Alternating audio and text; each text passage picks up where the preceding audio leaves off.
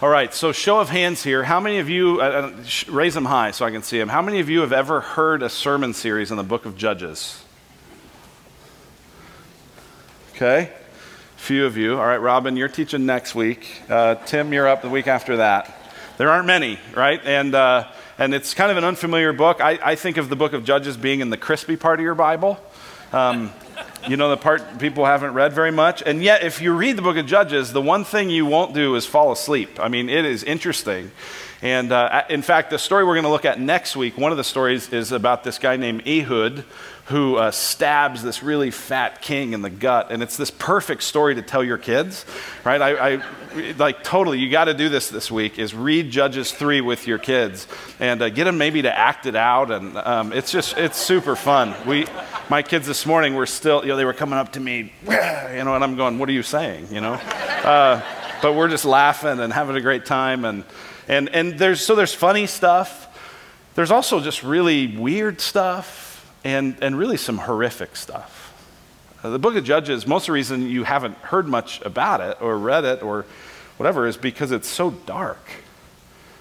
And at least initially, it doesn't seem like there's a ton of hope in it, and it's not super feel-good. Why would we study this?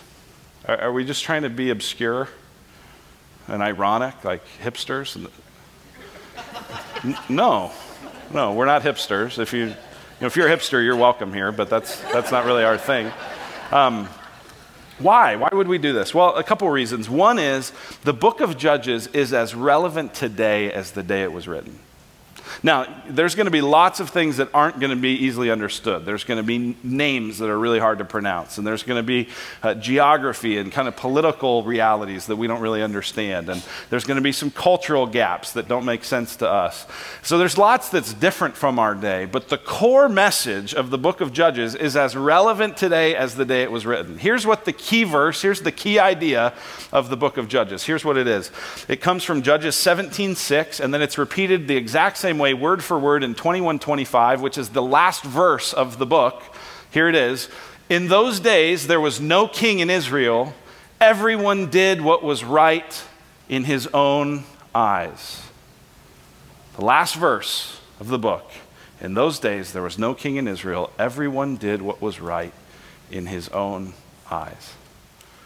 Does that sound familiar? I mean, that sounds like modern America. That sounds like life in the West. I mean, everyone does what's right in their own eyes. Now, we say it a little differently, right? We say it this way. I should be able to do whatever I want, whenever I want, with whoever I want, and no one can tell me not to. And then we might add, if we're especially civil, we might add to the end of it, as long as it doesn't hurt anybody. I should be able to do whatever I want, whenever I want, with whoever I want. No one should tell me not to. What is that? That is saying, I want to do what's right in my own eyes.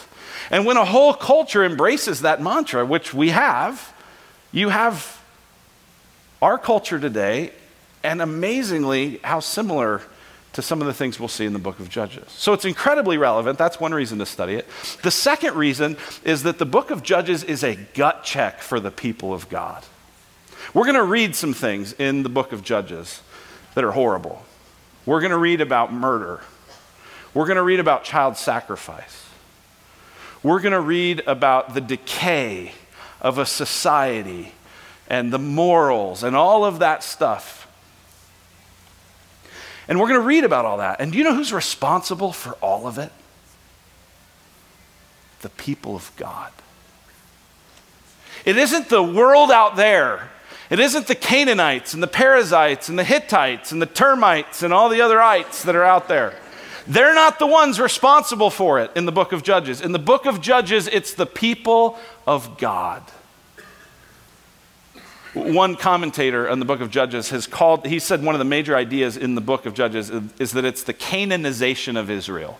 That Israel was called to be a light to the nation so that the people of Canaan would become more like them. And instead of the Israelization of Canaan, there's the Canaanization of Israel. There's the worldlyization of the church. I know that's not a word, but you get the point.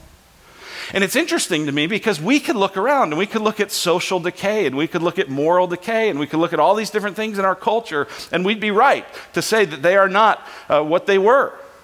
But what Judges forces us to do is to say, but what about us as the people of God? It holds the mirror up to our faces and says, what about us?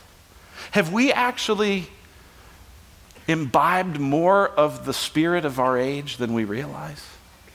Are we actually shaped more by the world's values than we think? So I think it's an incredibly relevant book and an incredibly thought-provoking book. It is going to be a serious book. It's going to cause us to reflect and cause us to consider. It's going to challenge us in some points. There will be some parts that don't feel real good. But I think like a good surgeon, God will use his word to root out the bad parts in our soul and to make us more like Christ. So that's what we're going to do. There's always going to be more content in these books than I am going to have time to be able to bring to you. I'm going to always, each week, try to bring the best stuff. I'm going to do my best. But at the same time, I realize there's more lessons, more applications. As I read commentaries and other things, there's things that I won't be able to bring into this. And so I'm creating a resource for you if you're interested in this. You can put the website up there. tinyurl.com/Judges series. If you go there and you subscribe, you can subscribe to an email that I'm going to send every week that has just some kind of stuff that didn't make it into the message, but you might still find interesting. It's going to be a place where if you have questions about things that we talk about here, you can reply to those emails, and I can include some of those answers in the emails that go out. So it's just for those of you who want it. I didn't want to spam everybody who doesn't want this, but if you're interested in that, if you want it, go to that website, and you can sign up to receive that content. I'd be happy to send it to you. All right, well, before we get into the book of Judges itself, we've got to kind of understand where Judges fits in the story of the Bible. Try to make sense of where is this. We don't want to just jump in and assume we kind of know where we are, all right? So the book of the Bible begins with the book of Genesis. And the first 5 books of the Bible are written by Moses. It's called the Pentateuch or the Torah, right? So Genesis is about the beginning of the world. There's a number of events that are described, the creation and fall and flood and the Tower of Babel. And then there's a number of people that are explored.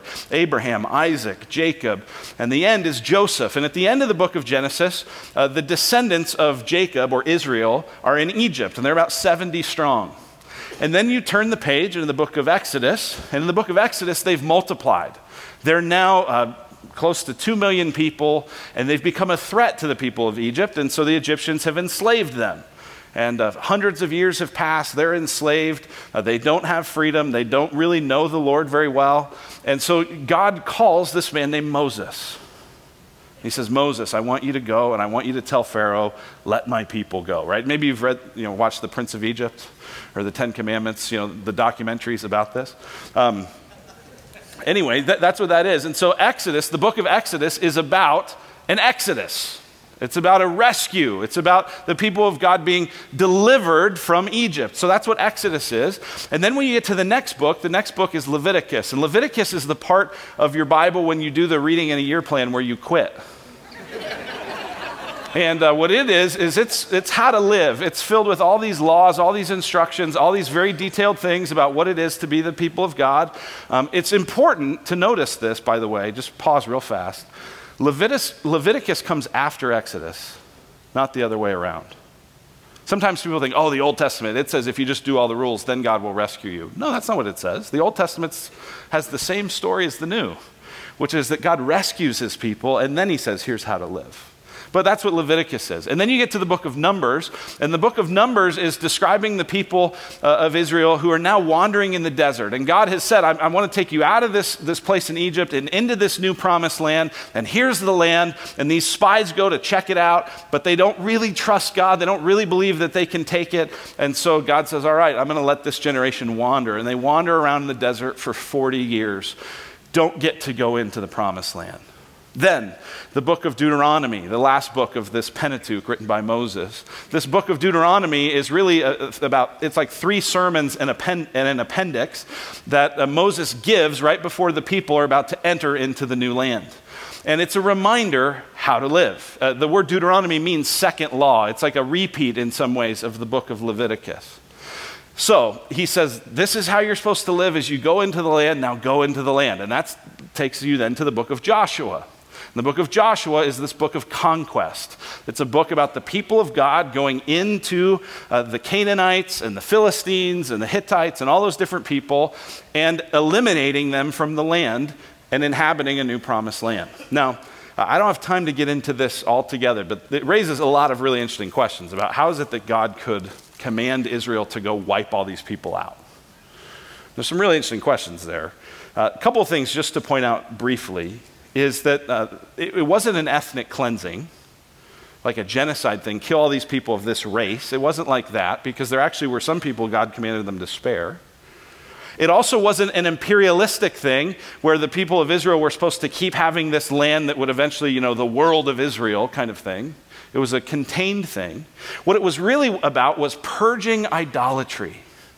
See, the people in that land were idol worshipers. They didn't worship the one true God. And because of that, they did some really, really horrible things. There's actually a story here in the book of Judges about this king who cut off the toes and thumbs of all the people that he conquered. And you read, as you read about the practices of the Canaanites, that they did things like human sacrifice and even child sacrifice. The kinds of things that God goes, that's deplorable to me. You need to expel that kind of practice from your midst. And so in Joshua, the people are to go in and to conquer these people and to cast them out and to destroy them and to create a space where they're not going to be tempted by their idolatry. Well, they mostly do the job, not entirely. And then at the end of the book of Judges, or at the book of Joshua, in chapter 24, there's this, what I would describe as the last night of camp moment. Have you ever go to church camp? Go to summer camp or student camp, right? The last night of church camp, what happens there? Well, the girls are all crying. Right? And half of them are like, you're like, why are you crying? You're like, I don't know, but everyone's crying. Right? And so girls are crying and everyone's going, oh, I want to be serious about the Lord, right? And that's what the leaders have called them to. The leaders have said, hey, we've been up here on this mountain and we've been in this place where, we've had nothing to focus on except God. And now we're going to go back into the world. We want to honor him and we want to live for him. And yeah. And, right, and that's what we're charging them up for, right? And so everyone gets serious about that. And they go, all right, I'm going to, they don't do this anymore, but in the day it was like, I'm going to throw away all my bad CDs. And sometimes you'd actually throw it like in the fire and it would crackle and you do that. Or the guy's going, I'm going to break up with her when I get home. I know I shouldn't be in this relationship and all this stuff. And yet, if you have been around those moments for a while, you start to get cynical. You start to go, really? You're not going to change. I actually have this friend who was a youth pastor for many years, and he had so many of these moments, he got so cynical about it, that he actually instructed this the last night of camp. And Josh, don't do this at winter camp next week. But what he did was he said, all right, after everyone shares the last night about how they're going to commit to follow the Lord, everyone in unison, we're going to say, we'll see.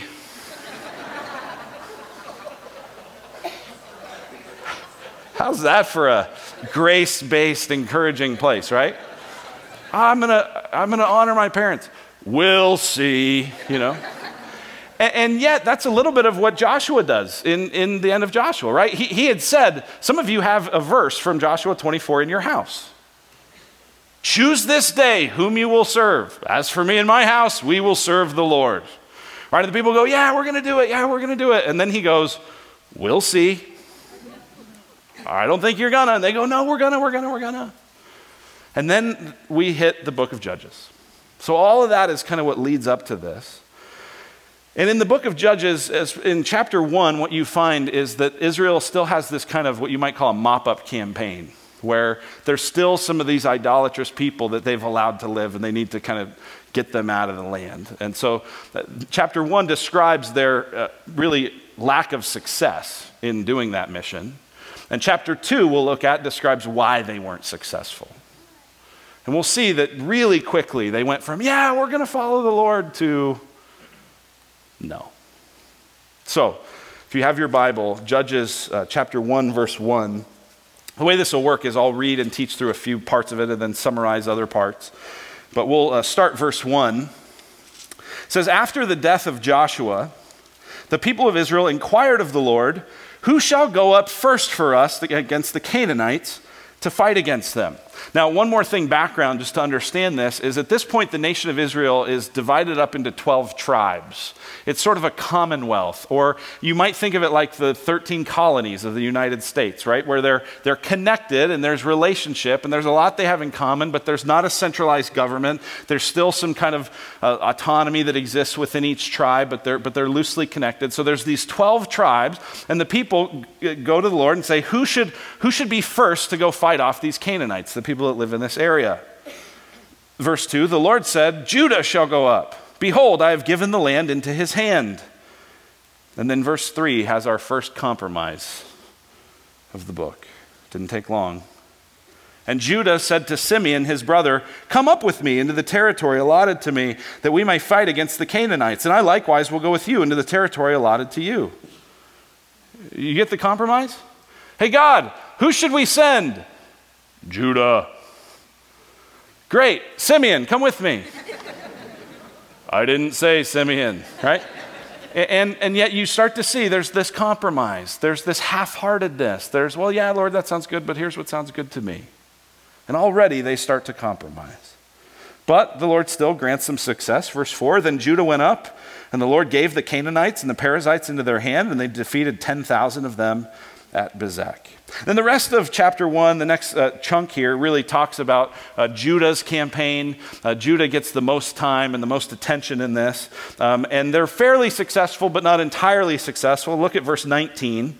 It says, and the Lord was with Judah, and he took possession of the hill country, but he could not drive out the inhabitants of the plain because they had chariots of iron.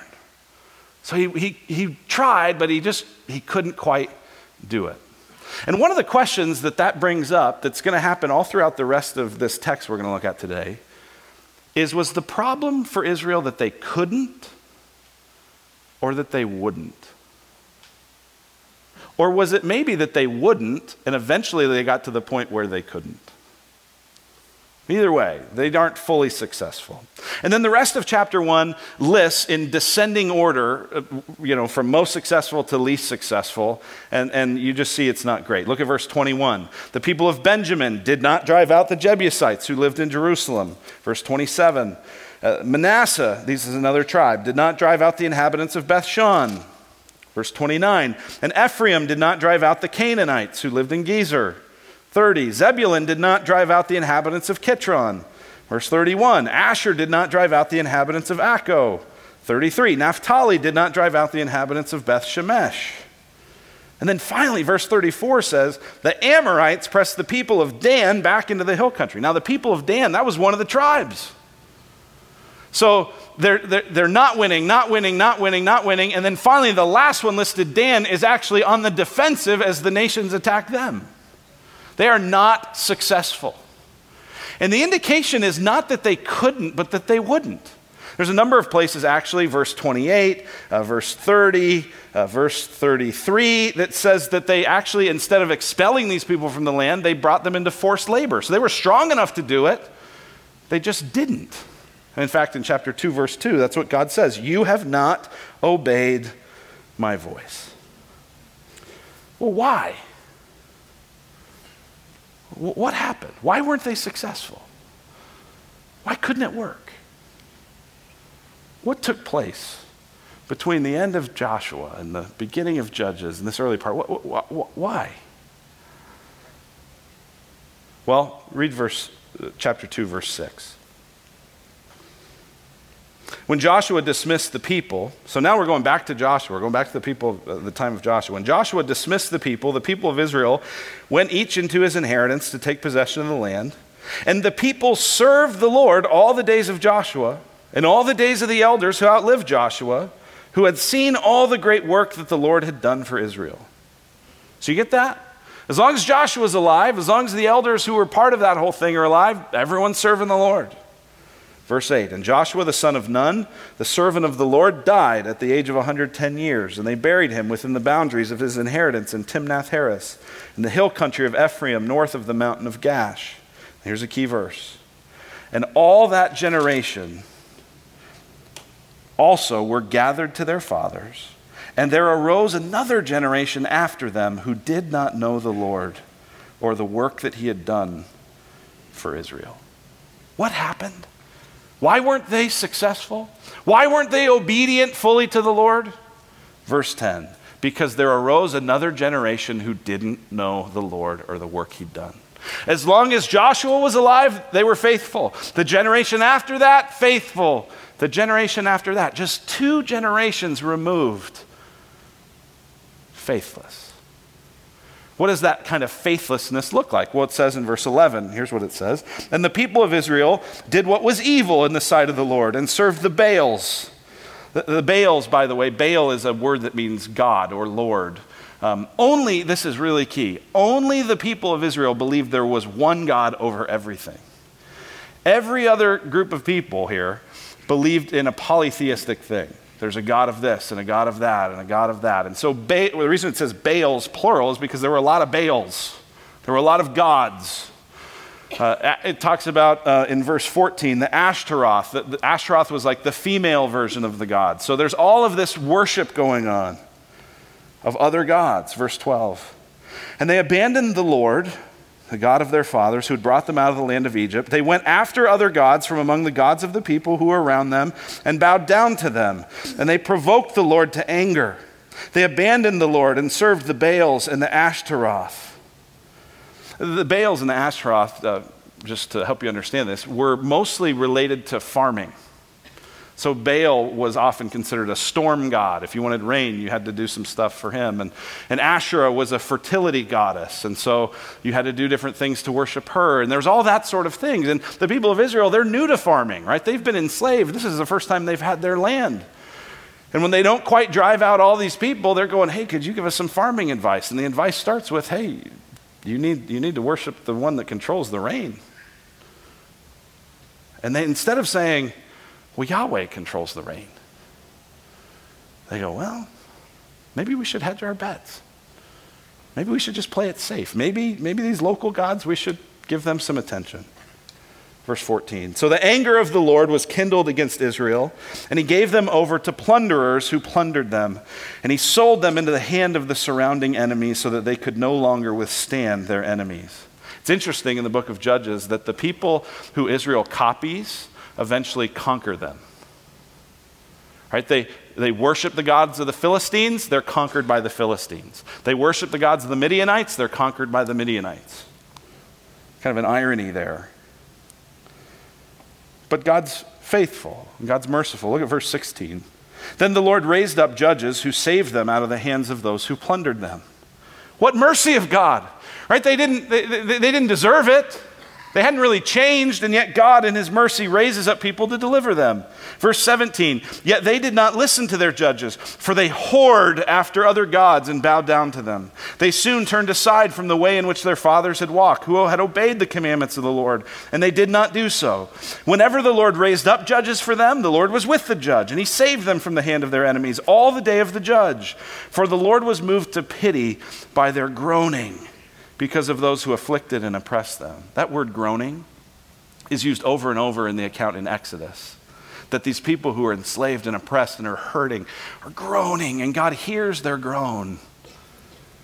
Verse 19, but whenever the judge died, they turned back and were more corrupt than their fathers, going after other gods, serving them and bowing down to them. They did not drop any of the practices or their stubborn ways. What's going on here? Well, what's being described is an introduction to really the whole book. The whole book is going to follow the pattern that we just looked at, and it's a pattern of a cycle that keeps happening. And really, it's kind of a downward spiral because it just gets worse and worse and worse every time. So let me show you the cycle, and you'll see this as we go through the book. The first element in the cycle is sin.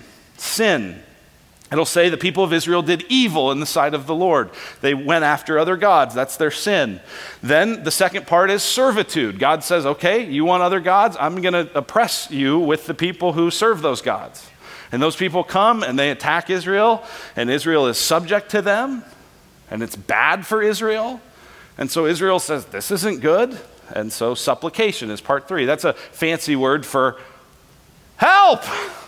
They cry out to God, God, we need you. God, save us. God, we're sorry. And God does. Number 4, salvation. He rescues. He sends a judge. He delivers them. And as long as that judge is alive, you have number 5, silence or rest. Things are good. And then as soon as that judge dies, it all starts over again. So let me just show you a case study, right? If you ever play a game, you play a card game with your kids, or you're teaching them a new board game, right? What you do at first, you say, hey, let's play a practice hand. So I just show you how this game works. That's kind of what the author of Judges does.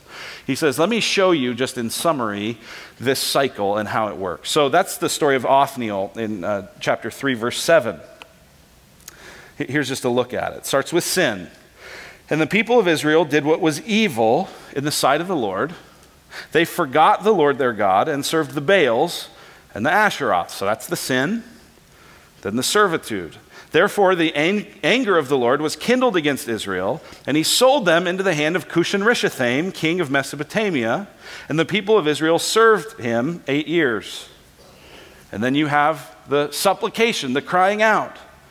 But when the people of Israel cried out to the Lord, then you have salvation. The Lord raised up a deliverer for the people of Israel who saved them, Othniel the son of Kenaz. The Spirit of the Lord was upon him, and he judged Israel. And then you have the last part, rest. So the land had rest 40 years. Then Othniel the son of Kenaz died. And then look at verse 12. And the people of Israel again did what was evil in the sight of the Lord. And the cycle starts over. Does that cycle sound familiar to you? I'm going to do what I want, when I want, with who I want. No one can tell me not to. Okay. And then at some point you realize that didn't go well. I need God's help. I got this gambling debt. I'm in a hole. I'm in a relationship that I should not be in. God, help me. Rescue me. And God in his mercy does.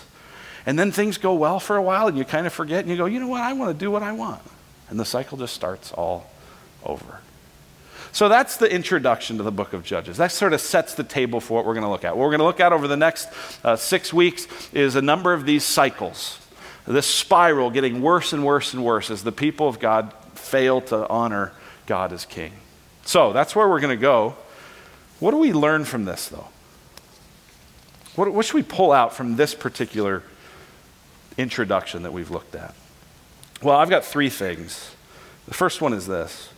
We must help the next generation want to love the Lord.